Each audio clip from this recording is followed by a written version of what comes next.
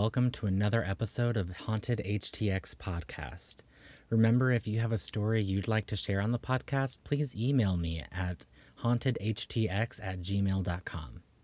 I've got a few stories for you tonight, so let's get started.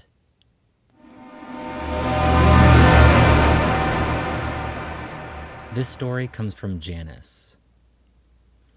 When I was younger, 12 or 13, I had my first experience with the paranormal in what I could only describe as sleep paralysis. Over the years, I have seen and heard the strangest things, but the one that really caught me off guard was recently when I was trying to unload at my newly acquired storage unit. I was supposed to have help as a lot of these items were extremely heavy. Vintage speakers, a motorcycle, heavy-duty kitchen items, just a few items that I not only cannot lift, but I cannot even drag because any damage would completely destroy their value. The 3 people that were supposed to help me were only there for 20 to 30 minutes, and then left after making up an array of lousy excuses, leaving me to fend for myself. I was doing the best I could, but I kept hearing the strangest things. 2 units down from mine, I kept hearing a rocking chair. It was always incredibly sporadic, and at times it had no real rhythm to it. It didn't matter what I was doing or what sounds were going on, it would always just start very randomly and usually go for 1 to 5 minutes and then stop abruptly. Having not paid attention to the time, I thought I was making great progress until I finally looked at my phone and saw that it had been 4 hours and I still had half a truck to unload and a motorcycle. At that point, I decided that I was going to pack up whatever I could back into the truck and grudgingly force the motorcycle into the elevator down the hallway into my unit. Now, this is where the frustration comes from, because the gears were locked up, so the tires were locked. I had to force it forward in increment bursts just to get the wheels to move or roll an inch or 2 at a time. It took 30 minutes, but I finally got the motorcycle into the unit. At this point, the rocking chair I noticed had been going non-stop, but I didn't have time to focus on that as I had to go back downstairs on the elevator and finish loading up the truck. I got on the elevator and pushed the button and the doors closed. It started to move and then stopped. I was trapped in the elevator for at least an hour, and while I was stuck, I began to feel what could be best described as someone touching my hand, and then moved up my side, and then finally a finger brushing through my hair. I just sat down calmly on the cart that I had next to me and waited patiently. Finally, the elevator kicked back into service and the movement went for what felt like only a foot or 2 before it stopped again and the doors opened. Figuring that since I had to go back upstairs, I would just take the stairs and proceed to load the truck back up. But as I was taking the cart to push it back into the cart station, a voice very clearly in my ear said, "Hello, my name is Bob." It took me by surprise to the point I threw myself to the ground.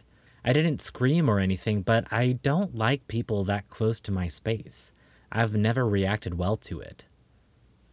Since I looked around and realized nobody was there, I stood up and said, "Hello," and then asked if he could not do that ever again.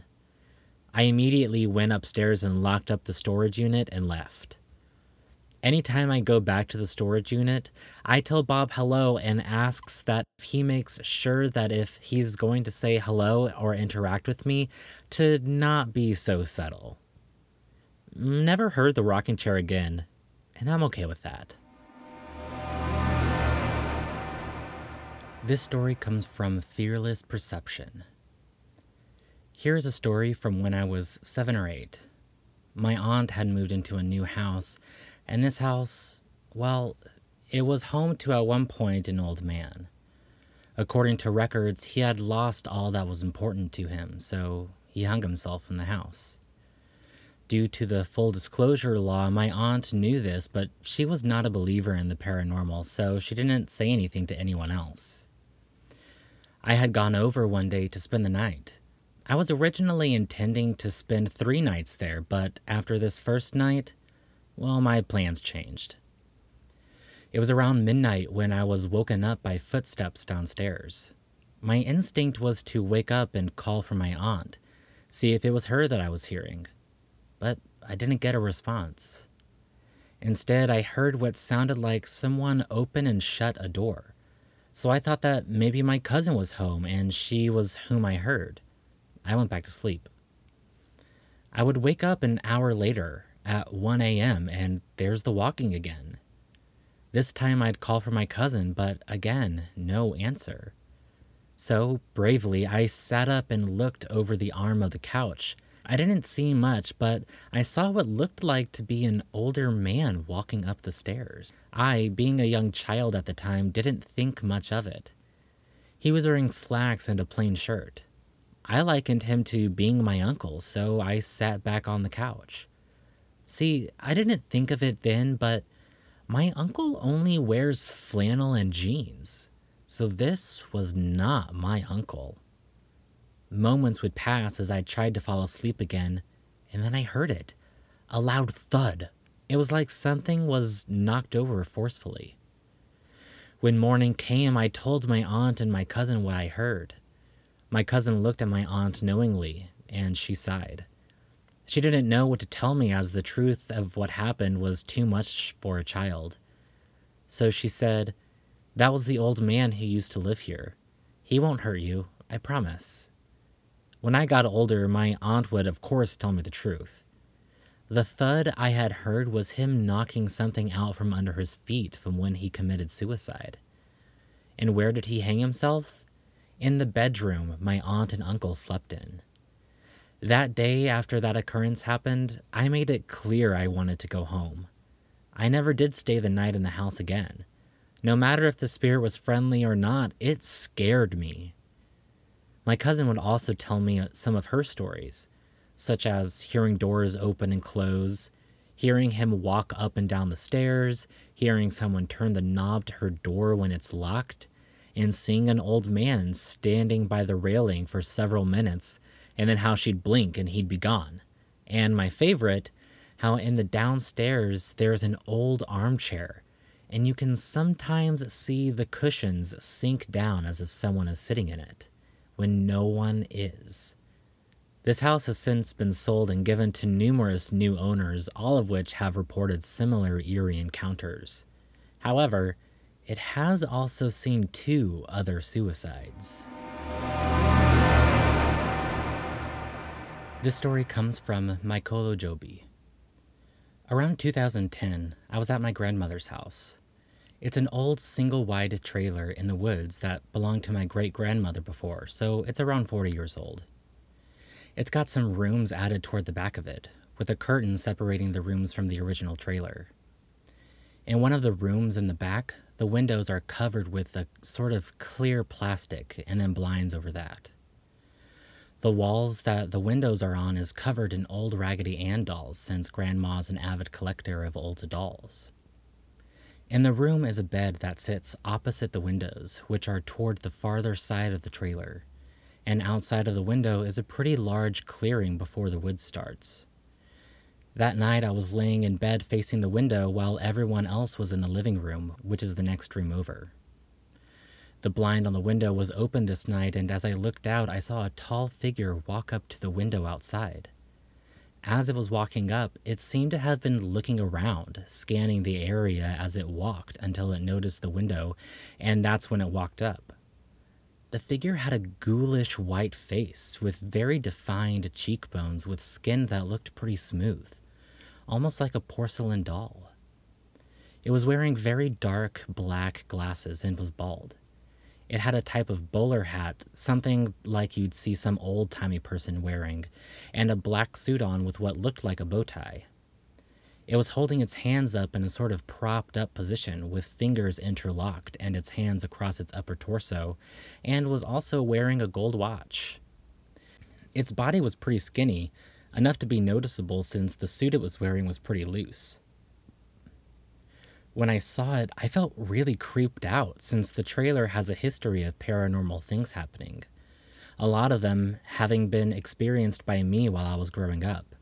So I was sort of used to it, but still never saw anything like this.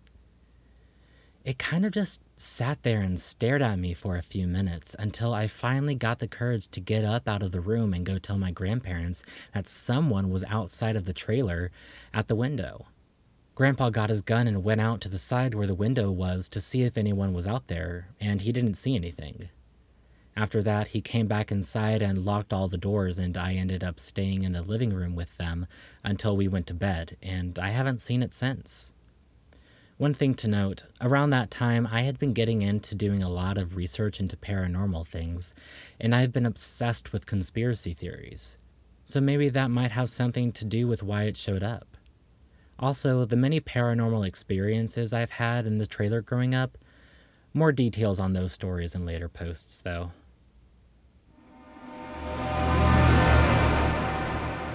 This story comes from a PDT FSU. My first firefighting job was in a small city with 2 stations. One was older, 1970s, we'll call Station 1, and the other was newer, 2004, Station 2. Career department with combined fire and EMS. At the time of the story, I was new and had only been on for maybe a year, 2 years as a firefighter EMT. The first story takes place in Station 1. The guys spoke of weird occurrences constantly. Most had had weird things happen they couldn't explain. Story after story.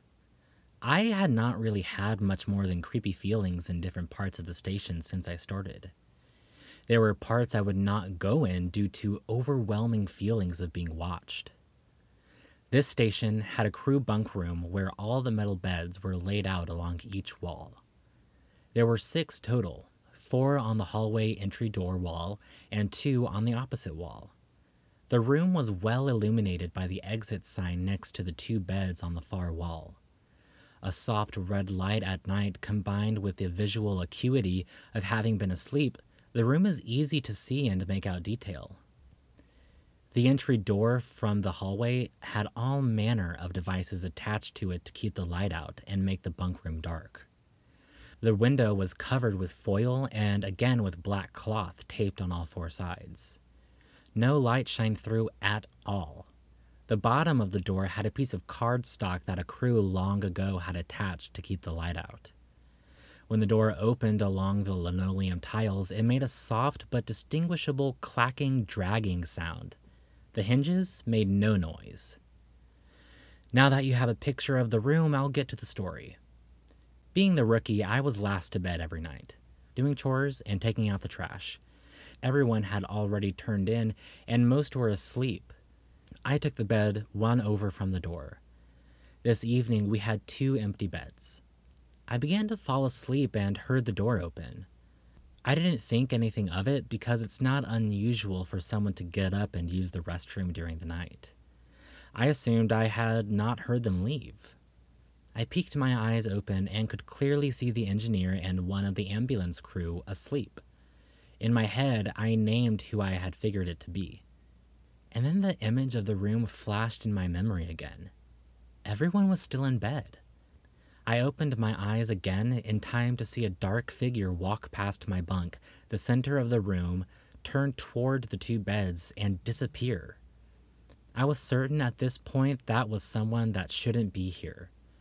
I got up and looked, but both ambulance crew members were snoring. The engineer was snoring.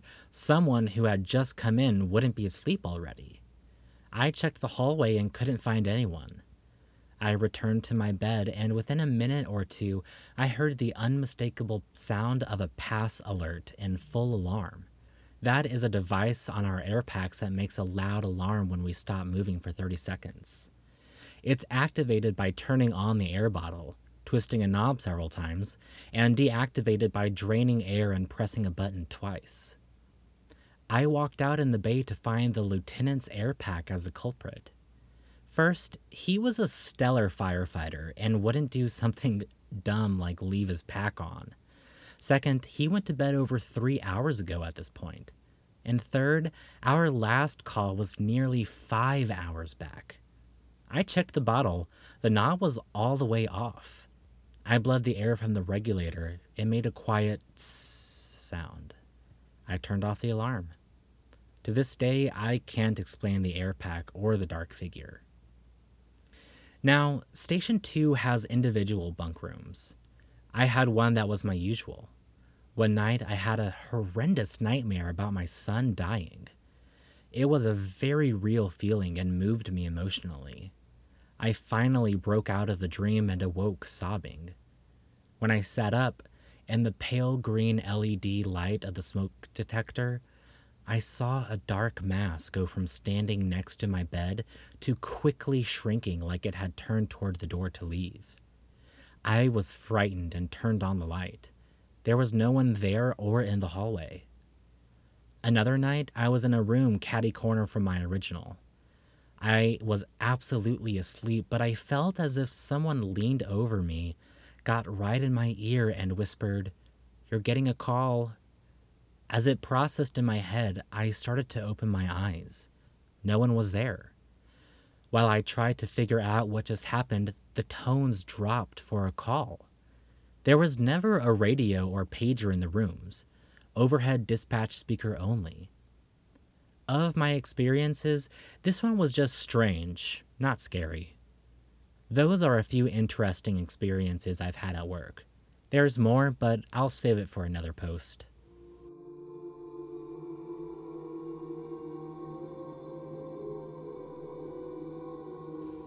Thank you for listening to another episode of Haunted HTX Podcast. If you enjoyed this episode, please remember to follow so you don't miss the next one, and please leave a rating and a positive review wherever you can. If you have a story you'd like to share, please email me at hauntedhtx@gmail.com. I'd like to give a thanks to Janice, Fearless Perception, Mike Holo Joby, and PDT for letting me read their stories tonight, and of course to Oscar for making the intro music. If you'd like to connect with us on social media, I'll have the links in the description below. And with that, y'all have a good night.